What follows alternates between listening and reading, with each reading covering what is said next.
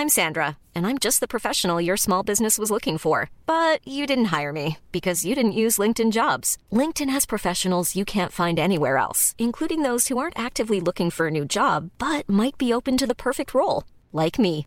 In a given month, over 70% of LinkedIn users don't visit other leading job sites. So if you're not looking on LinkedIn, you'll miss out on great candidates like Sandra. Start hiring professionals like a professional. Post your free job on linkedin.com/people today.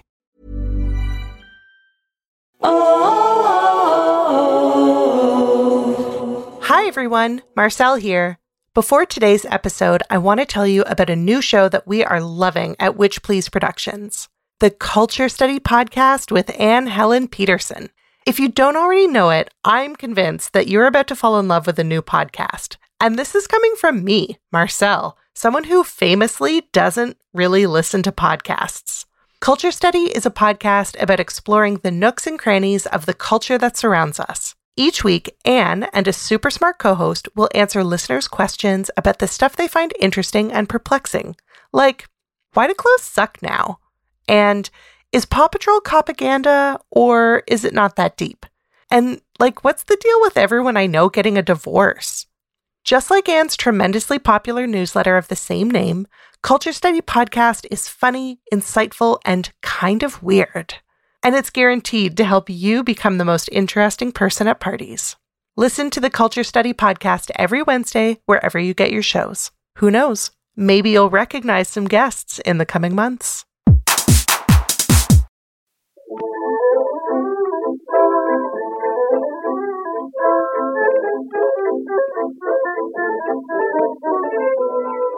Hello and welcome to Witch Please, a fortnightly podcast about the Harry Potter world. I'm Marcel Cosman. And I'm Hannah McGregor. Marcel, can you believe that when this episode airs, it will be October? Maybe even November? Maybe even next June? The future is truly unknowable, Hannah. What are we even doing? I don't know. But that's never stopped us from anything. So I propose that we make some really wild predictions for the future in today's Sorting Chat. This is a great idea. Let's just go for it. Let's pick the wildest things we can think of. All right, what's the wildest thing you can think of? Oh, okay. You're not going to believe this. This one is truly wild. A fourth wave of COVID-19 sends everyone back to home base. No one is allowed outside, and no one is actually surprised. And some people are even relieved because it turns out that deciding a pandemic is over before it's over doesn't actually make it over. That's my wild prediction. I actually think that prediction is really tame. And so I'm going to make an even wilder one and say that there is no fourth wave because governments at all levels reimpose a combination of mandatory masking and stay-at-home orders alongside investing in public health care, and we really step up, and we really care for one another, and we really make safe and responsible decisions, and everything's fine. That is, in fact, that is super wild. Okay, all right, okay. Britney Spears is finally emancipated from her horrible father, and she goes on to have a quiet and successful career as a folk singer. Marcel, did you know that her father just announced that he was going to step back? No. Obviously not. It happened yesterday. We don't know how long it's going to take, and we don't know if the folk singing career is going to happen. So this still counts as a wild speculation. But also, watch out because you're a witch.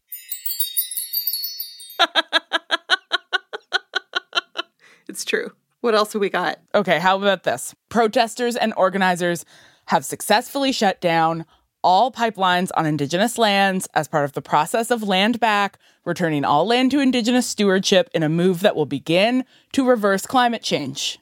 That would be amazing. Okay. How about one of those penis-shaped rockets full of billionaires heading into space explodes, and then the person who inherits all the money begins to systematically redistribute it and dismantle their accumulated wealth and in fact revolutionizes our economic stratification. Wow, this is a lot to happen by November, but you know what? You got to dream big. Yeah, dream big or go home. I'm already at home. Same. Ready for that stay-at-home order. Still here. Well, now that we're getting down to business, let's get serious about everyone's favorite rationale for a lightning strike. It's Granger danger. What are we going to talk about today, Hannah? We're going to talk about Hermione and some things. We're going to talk about Hermione and some things, and I think what we are really going to talk about today is the way that Hermione is positioned in this book as an object of romantic interest. And maybe we should start off by you pointing out something that I had never realized before, but that makes me very uncomfortable, which is that Hermione is 14 and she's dating an 18-year-old professional adult who everybody else was surprised to find out was even still a student. Yeah. Did I just say professional adult? You did, but you're not wrong. I mean, we know that there does not seem to be any kind of vocational or college training in the wizarding world. And so when you're done at school, you're just a professional adult. Like, why is Krum still in school? Probably because he had to take a bunch of semesters off to play professional Quidditch. So he's definitely old. I definitely meant to say professional athlete, but he is both a professional athlete and an adult and a professional adult. All of these things are true. They're all true. Okay, so I did a little bit of reading. I did discover that Hermione, for some strange reason, is actually 15. She's like almost a full year older than Harry and Ron for some reason. So she was born in September of 1979, and Harry is born in July of 1980.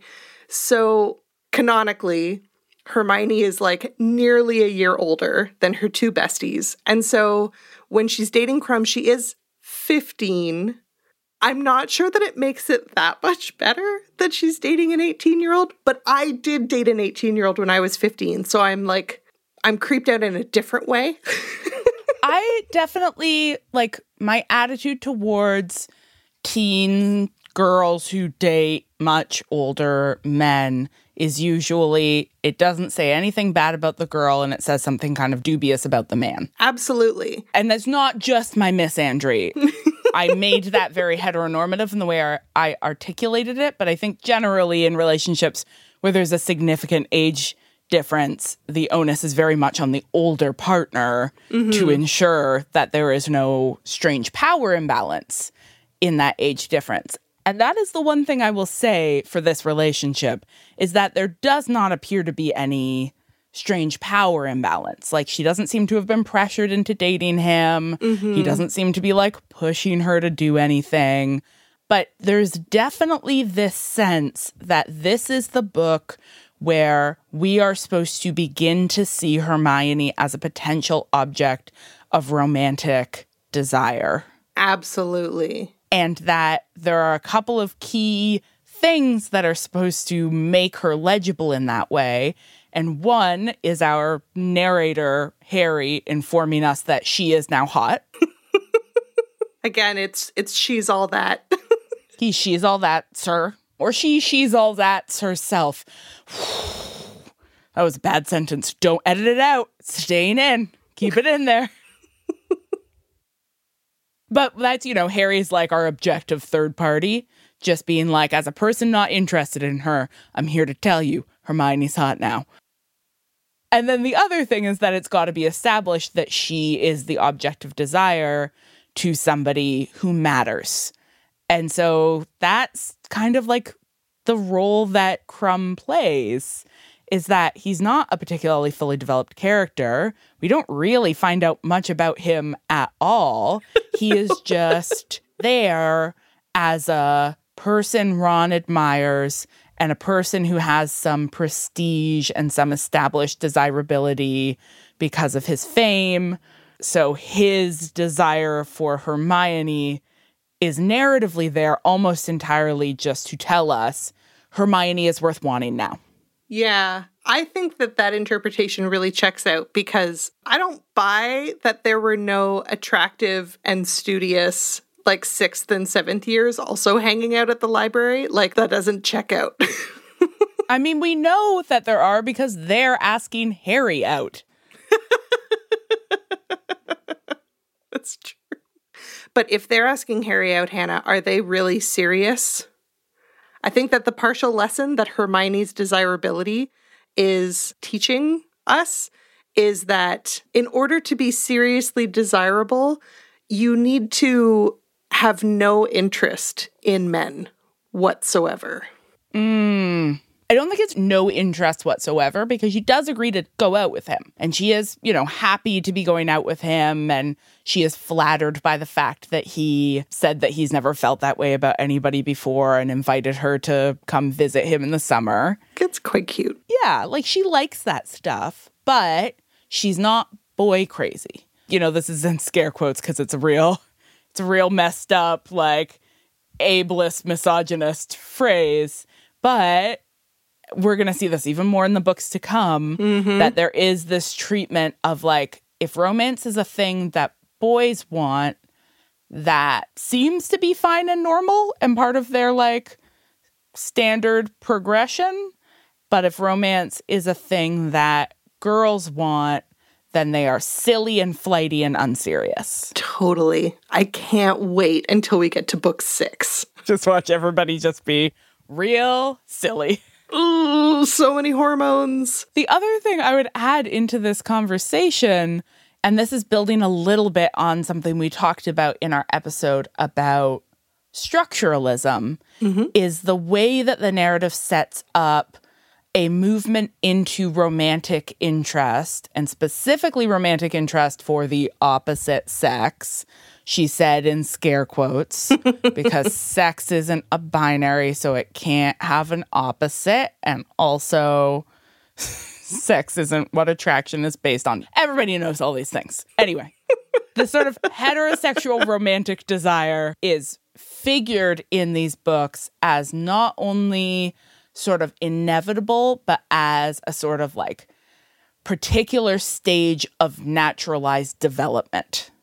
Right? That at a certain point in your life, you will begin to be interested in heterosexual romance. And that is just a sign that you are developing as anticipated. Absolutely. Like, I'm not sure what it's like for Gen Z, those Zoomers who are still in high school right now. But I believe from my experience as a millennial who was once upon a time in high school, like a trillion years ago, even if you were not yourself attracted to anyone, there's still this, like, expectation that you do the teenage crush and ask out thing and the dances. It's built right into our society. It's built into the wizarding world. It's like, these are all expectations, irrespective of where the actual children are at. Yeah. And also, assuming that not only is it normalizing the idea that everybody will become interested in romance at roughly the same age, as though that's a sort of natural point in progression. And not only is it assuming that everybody, when they become interested in romance, will become interested in heterosexual romance, because there's nary a queer youth to be seen canonically. But it's also assuming that inevitably everyone will become interested in romance, which is also not the case. There are aromantic and asexual people who exist and are real. And all of these narratives of, like, here is our heroine and she is being established to us as an interesting character in this book, largely through the lens of romance. Like, it does a lot of things, including reinforcing this idea that, like, if you are a 15-year-old who doesn't particularly want to go to a dance with a boy, then there's probably something wrong with you, which there is not. There are a lot of good reasons to not want to go to a dance with a boy at literally any age. Yeah. No dances, no boys. That's how I feel. We need to get a, no gods, no masters shirt, but it says no dances, no boys. That sounds good.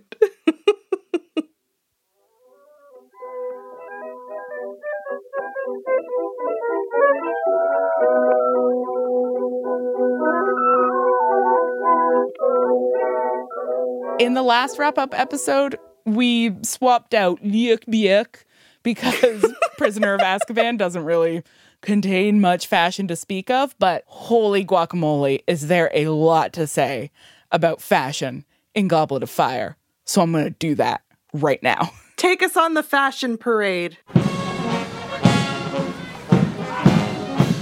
So we've talked already a little bit about fashion in our episode about transcoding, both the arbitrary gendered nature of robes and the sort of hyper-femininity of Rita Skeeter's clothing, and a little bit in our episode on Magical Capital when we referred to the quality of the robes everyone wears in the Yule Ball. What I'd like to do in this segment is dig down a little bit deeper into gender and clothing as we see it in this book, especially because we get such a wide range of outfit descriptions, much wider than normal, particularly between, the Quidditch World Cup and the different schools arriving and the Yule Ball.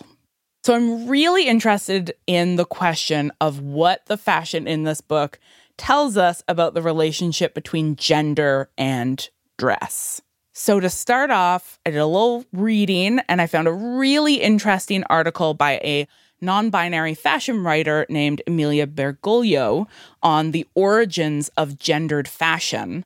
It's for a website called Seamwork, which is a sewist website. And they're writing about how sewing your own clothes can really help you overcome the whole idea of gender binary in fashion. But it got me thinking, I know I've talked about Beau Brummel before, and for those of you who don't recall, in an earlier lookbook segment, I talked about Beau Brummel as being the sort of origin of dandyism, who created very normative structures around what menswear was allowed to look like. And unsurprisingly, they also bring up Beau Brummel in this article because he really was the criminal of the history of fashion. But they made this point, and I'm going to quote from the article. So they write, "In the West, until the 17th century, women's wear and menswear were fairly similar. They were both based around a tunic-style garment and made by the same professionals, the tailors. Generally speaking, the clothing divide was based on class and not gender. And it really wasn't until the 18th century that women's fashion and men's fashion began to be divided. There were different people who made those different kinds of clothes, right? We had seamstresses and tailors divided out. And particularly, women's fashion began to be identified as being frivolous, while men's fashion was serious. So we've got all kinds of fashion chaos happening in this book. But what really stands out to me is the function of robes. And we know I have a long history of being interested in robes. I'm primarily interested in robes because of my almost religious conviction that wizards wear nothing under them. What I hadn't thought about before was how the convention of wizards wearing robes obviously comes from the way that a lot of Western fantasy borrows from the visual iconography of medievalism. Mm-hmm. And so they're dressed in robes because robes and tunics were sort of the standard dress of the Middle Ages. And robes and tunics, as we have established, are clothing that are significantly less gendered and significantly more about class.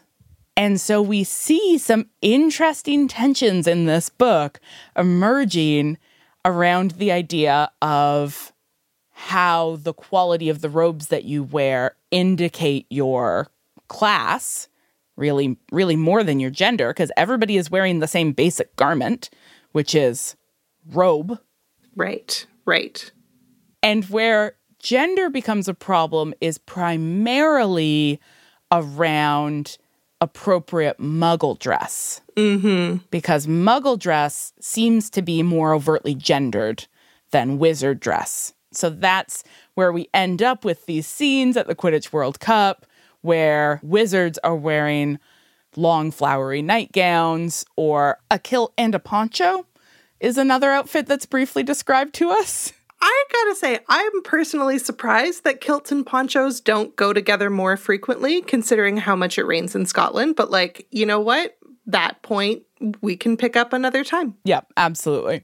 We also get we get some trousers. We get some specific kinds of trousers described to us. But the focus is on, here are the wizards who are doing it wrong. They mistranslate their wizarding garments into Muggle garments, not understanding that Muggle garments are gendered in a way that wizarding garments are perhaps not. Mm-hmm. And then with the arrival of the Beauxbatons and Durmstrang students, we get a sense of how their robes mark them. They mark forms of difference, but those forms of difference, no matter what the movies try to say, aren't actually about gender, right? They are kind of more about class, because there's a really strong implication through Fleur's being unimpressed with Hogwarts and being like, oh, at Beauxbatons we have like 1,000 ice sculptures dancing for us every day. And then Krum is like, oh, this is way nicer than Durmstrang. And Durmstrang, we never light the fires, and the castle is very small. There's only 4 floors. And so the fact that the Beauxbatons students show up dressed in silk, and that the Durmstrang students show up in cloaks of some kind of shaggy, matted fur,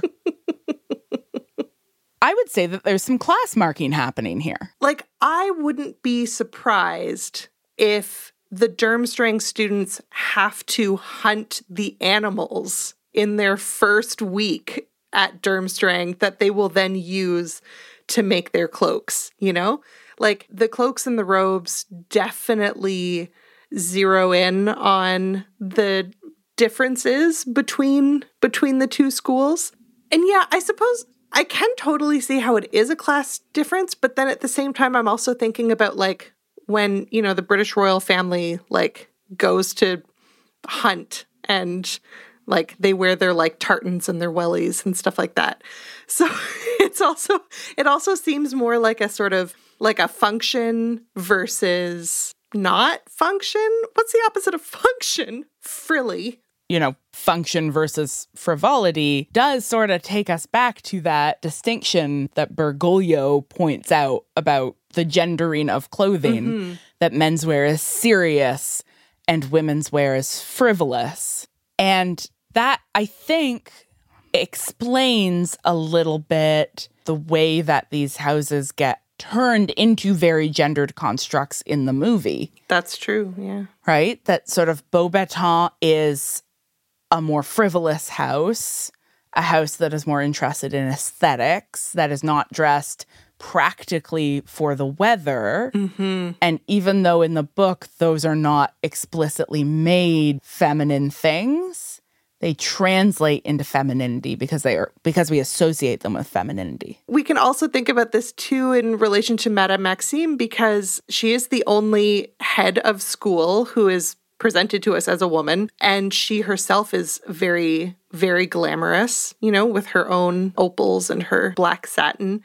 And so even if unconsciously, there are still associations there between like women do not dress practically, but Karkaroff, who is easily the silliest character in this book.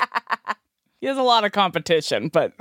Yeah, so like he is also sort of set apart from the Durmstrang students. Like we learn at the end that like he actually doesn't do anything. They're like, oh, how are you going to get home? And the Durmstrang students are like, he does nothing.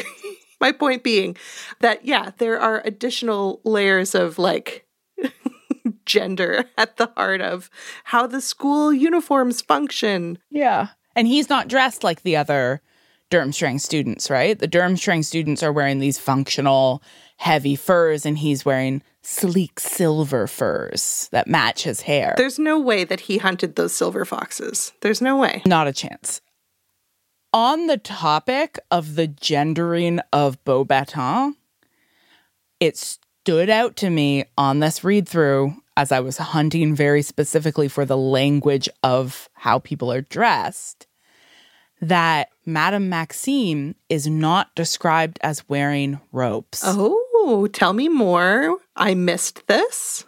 When we first encounter her, she is just described as being dressed head to toe in black satin, so we don't know what garment she is wearing.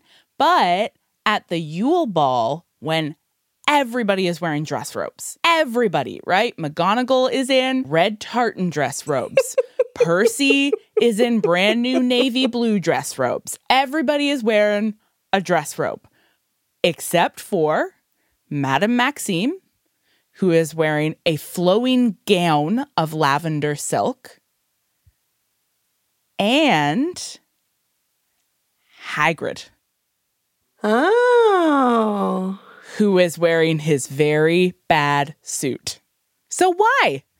Why are those two, where everybody else is wearing these, like, old-timey garments that complicate the gendered nature of dress? You know, even in situations where, as with Durmstrang and Beauxbatons, it reiterates some of the gendered associations of clothing, there is still this basic idea that people are wearing this less gendered garment, except our two half-giants. And you would think, practically speaking, that robes would be a lot easier to get in tall sizes. Yeah, absolutely. Like, of all the things that Hagrid could wear, a suit seems like the hardest thing to tailor. Definitely. I've got a hypothesis, and that is the way that their half-giant status positions them in the text as slightly less than human. And that is going to become like a narrative problem after the Yule Ball, right? That Rita Skeeter is going to overhear them talking about the fact that they're both half-giant. Hagrid will almost lose his job.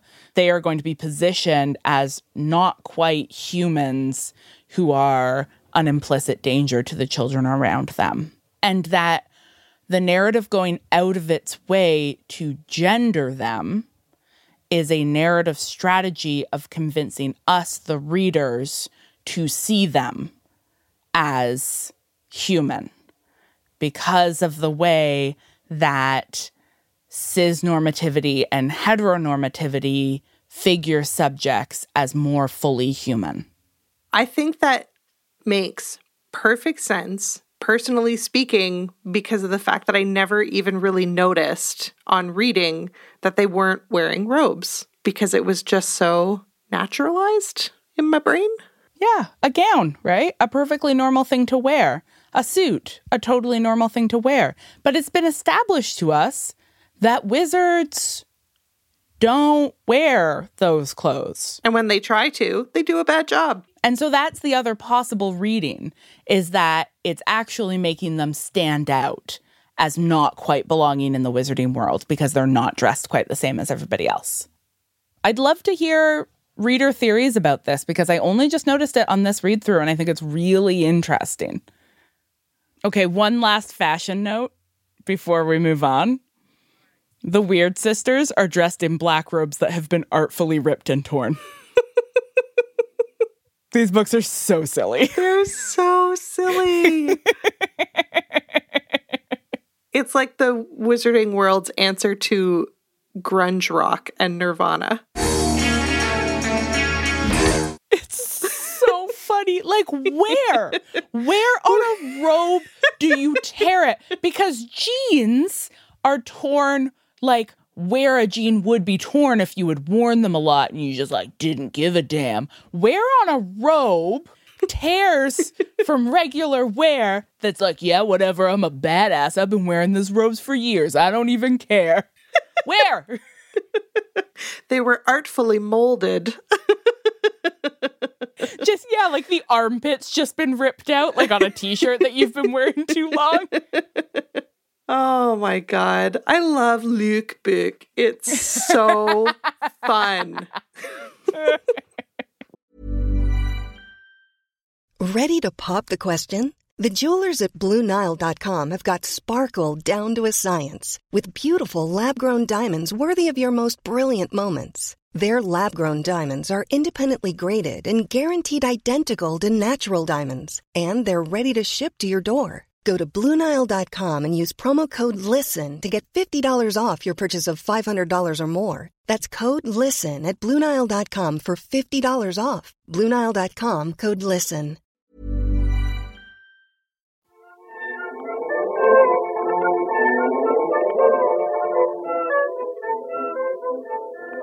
I propose we rededicate this next segment to something that Hannah pointed out in our episode on trans studies.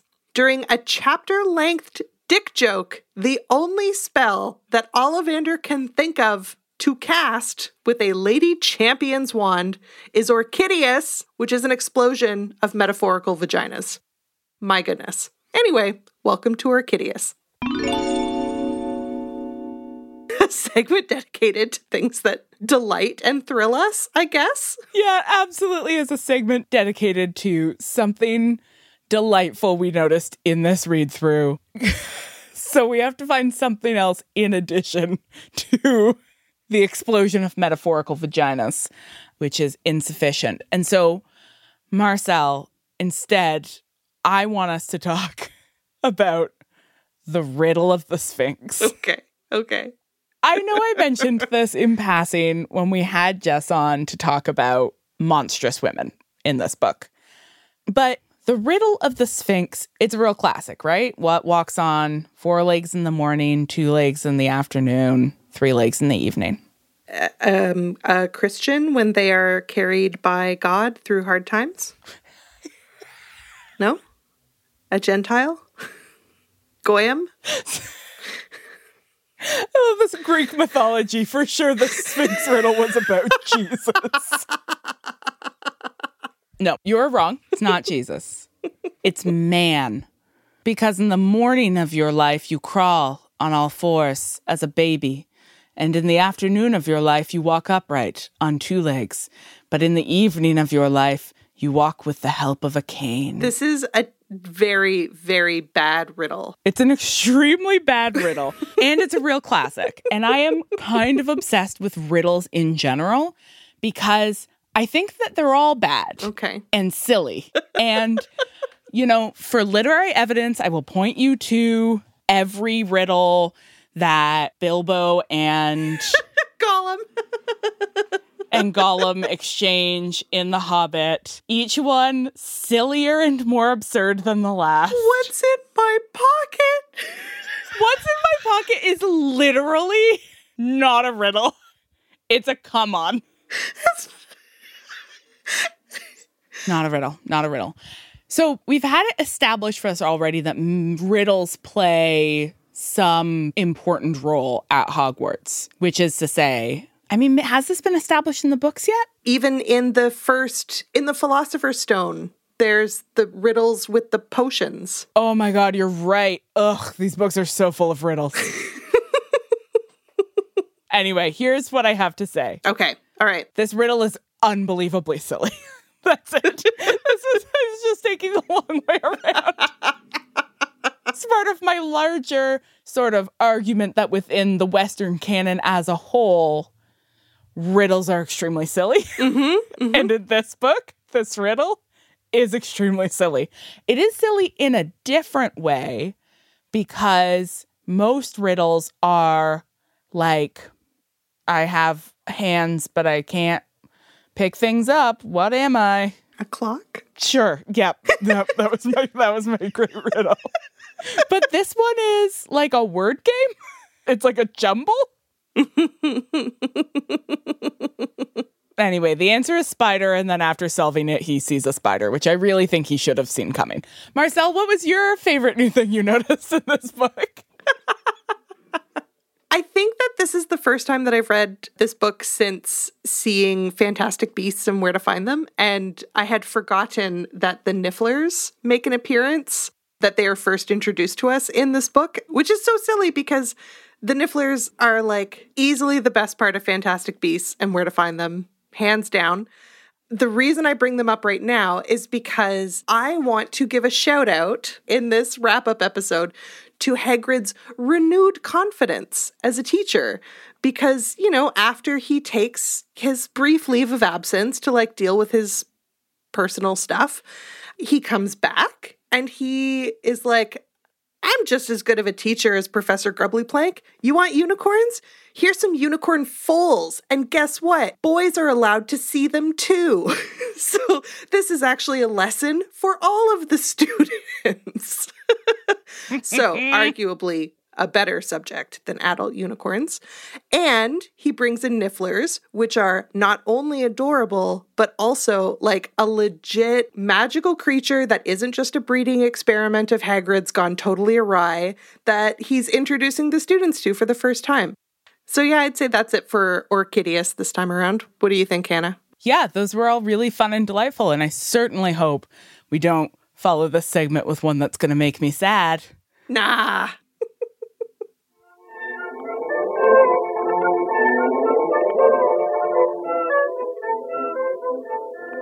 Because we love to end these wrap-up episodes on a tragic note, it's time for devastating fun facts, in which Marcel shares some fun facts about Hogwarts students and staff, not mentioned in the books because these things were not part of Harry's journey.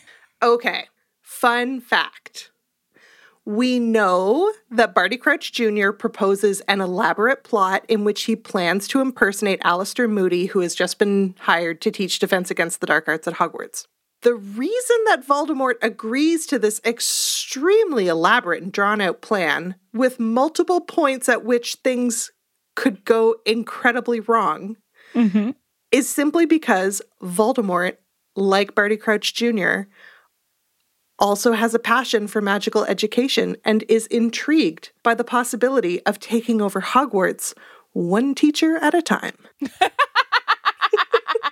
Imagine how much different the Battle of Hogwarts would be if, it suddenly turned out that half of the staff were just Death Eater imposters. It's a legit good plan. Yeah. When you put it that way. Okay, fun fact. Contrary to popular belief, Madame Maxime did not know that she was half giant when Hagrid tried to bond with her over their shared heritage at the Yule Ball. She just thought she was really tall? Yes! Maxime, like Hagrid, was raised solely by her wizard father, and her father, being very well versed in anti-giant prejudice, just never told her that her mother was a giant. And instead, he just raised his daughter to have such confidence in her appearance and her intellect that it never even occurred to her to ask why she was so much taller than all of her classmates. And so then, when Hagrid asks her at the Yule Ball which of her parents was a giant, Maxime's whole life flashes before her eyes, and she's very distressed because all of a sudden everything starts to make sense in a way that it never did before. So that night, she sends an owl to her aging father. He finally replies with the truth. So she learns that her mother was in fact a giant. She goes through some feelings. And of course, Hagrid doesn't know any of this. So it takes the two of them a little while to kind of smooth things over. But when Madame Maxime finally reveals that she didn't know anything about her mother and she just got very upset because all of a sudden everything she thought she knew about herself and her life turned out to be a lie, Hagrid is very kind and supportive. And I think it's important to point out, he stops trying to seduce her at this point because he's her only friend and confidant that she can talk to about this. And so the two become lifelong companions and, maybe someday they get romantic. I'm not sure. I haven't gotten there. I feel like Hagrid would be a really good person to help you process some vital new information you found out about yourself. Totally, right? I mean, we've already established in book 1 that he is the keeper of the keys, that he is this liminal figure that helps people transition from one world into another. Mm-hmm. And so he's just continuing to play that role with Madame Maxime. Exactly. Hagrid is a good guy. Okay, last one this time. Fun fact. Sirius spends a lot of time in his dog form when he's hiding. We know this to be canonically true. As such, he's a real friendly pupper. He builds great relationships with the various neighbors in the places where he hides out, not unlike the tramp from Lady and the Tramp. Oh, it's a butch. You know, that kind of thing. They like throwing bones and stuff. Anyway, so this got me to thinking about all of the different names that these neighbors might have for him, because they don't know that his name is Snuffles or Sirius, and so they have other nicknames for him. Here are just a few. Shaggy, Trouble. Here comes trouble. Here comes trouble. Honey Bun, Subwoofer. This was definitely the name that a muggle gave him. Captain Floof. And last but not least, King Arthur. Those are your fun facts. You know what? What? Those didn't devastate me at all. This book is too sad. This book is already sad enough. This book doesn't need devastating fun facts. It needs some, like, legit fun facts. Great. Maybe as the books keep getting sadder, devastating fun facts will become uplifting fun facts, or just fun facts. Oh, I take that as a no. No, there's no way.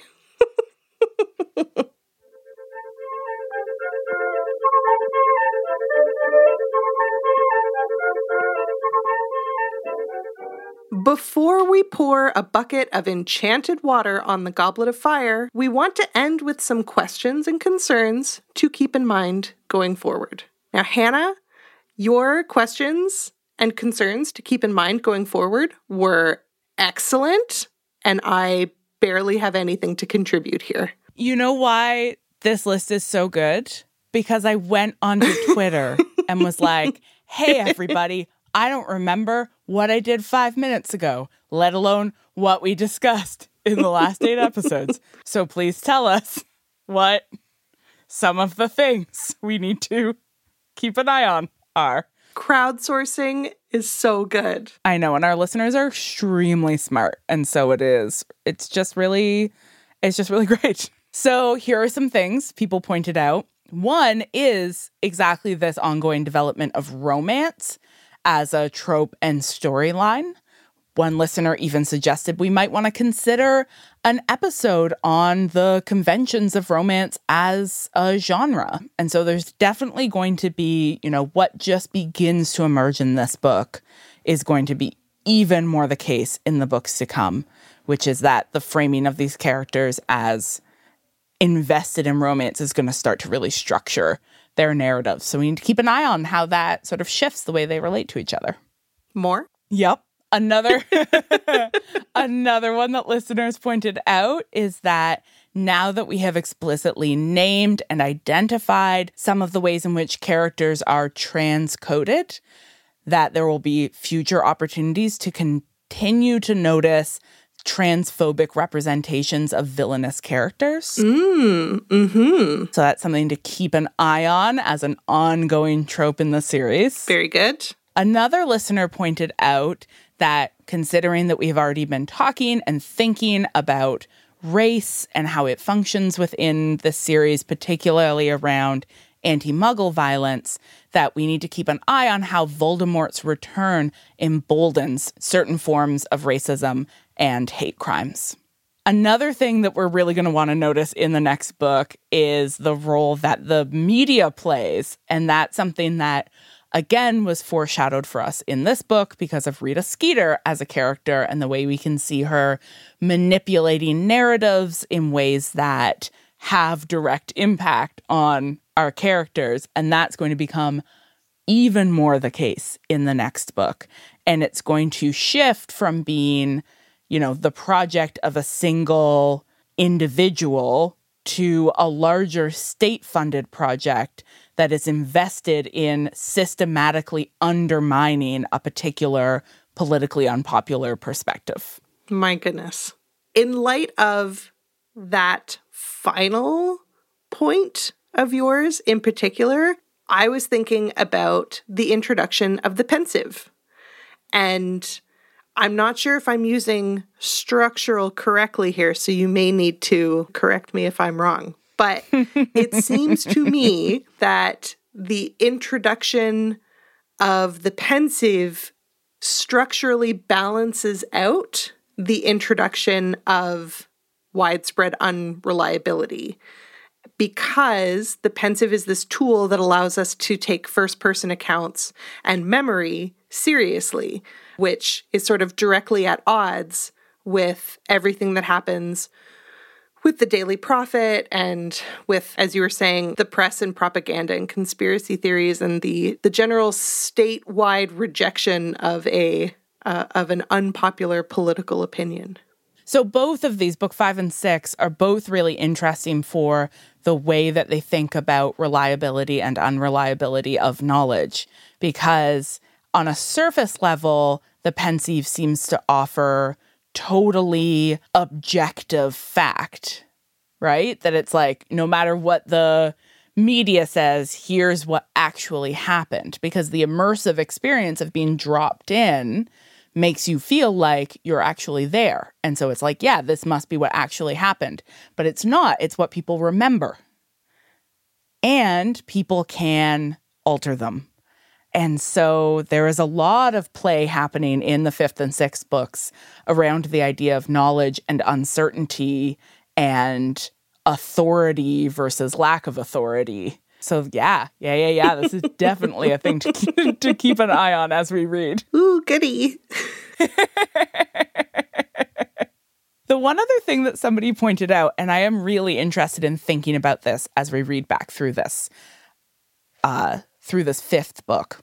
The 5th book is well known for being the book where Harry is extremely angry. That's why it's so long. Because he's always talking in all caps. Exactly. A very good typography joke. I always like it. Thank you, Hannah. So not only do we have an opportunity to think a little bit more about trauma, which I think is going to be really important, but we also, as one listener pointed out, have the opportunity to think about authenticity and the idea of pretending versus refusing to pretend, right? Pretending to be somebody that you're not versus Harry's like belligerent refusal to play any games, even though it would actually probably be a pretty smart move for him to like chill a bit. Yeah. So I think that's another thing that I think is worth thinking about. Like, beyond being a signifier of trauma, what are some other ways that we can read Harry's anger in this next book? That is a great plan. I love making excuses for Harry's anger. I mean, it's not making excuses, but like, it's just such a common complaint about the 5th book. And I love to troll, so. Bless you. You're so good at it.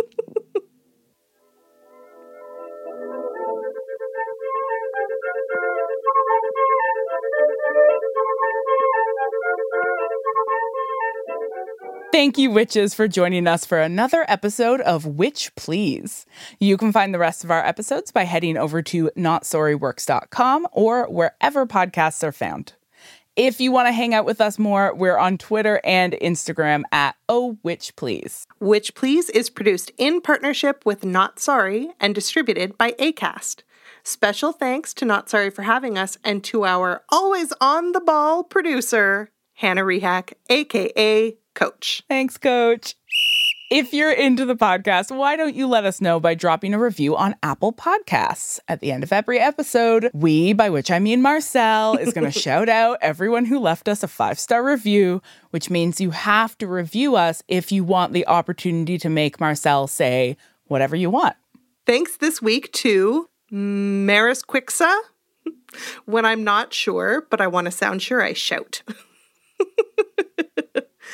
Moly Mo, Effundatrix, and I'm not a witch, I'm your waifu. Quiet, witch. I'm not a witch, I'm your wife. Classic. Another excellent canonical witch, Carol Kane. Thank you to all of our wonderful Patreon supporters, whose names I don't need to read out, for making this show possible. If you want to walk those metaphorical halls decorated with the solid gold content you crave, don't forget to head over to patreon.com/ohwitchplease.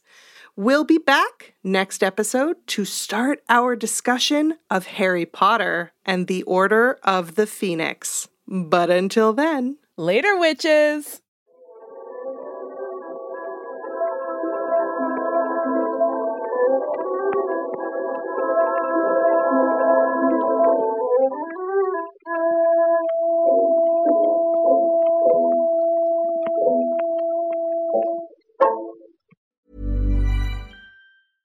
Imagine the softest sheets you've ever felt. Now imagine them getting even softer over time. That's what you'll feel with Boll & Branch's organic cotton sheets. In a recent customer survey, 96% replied that Boll & Branch sheets get softer with every wash. Start getting your best night's sleep in these sheets that get softer and softer for years to come. Try their sheets with a 30-night guarantee. Plus, get 15% off your first order at bollandbranch.com. Code BUTTERY. Exclusions apply. See site for details.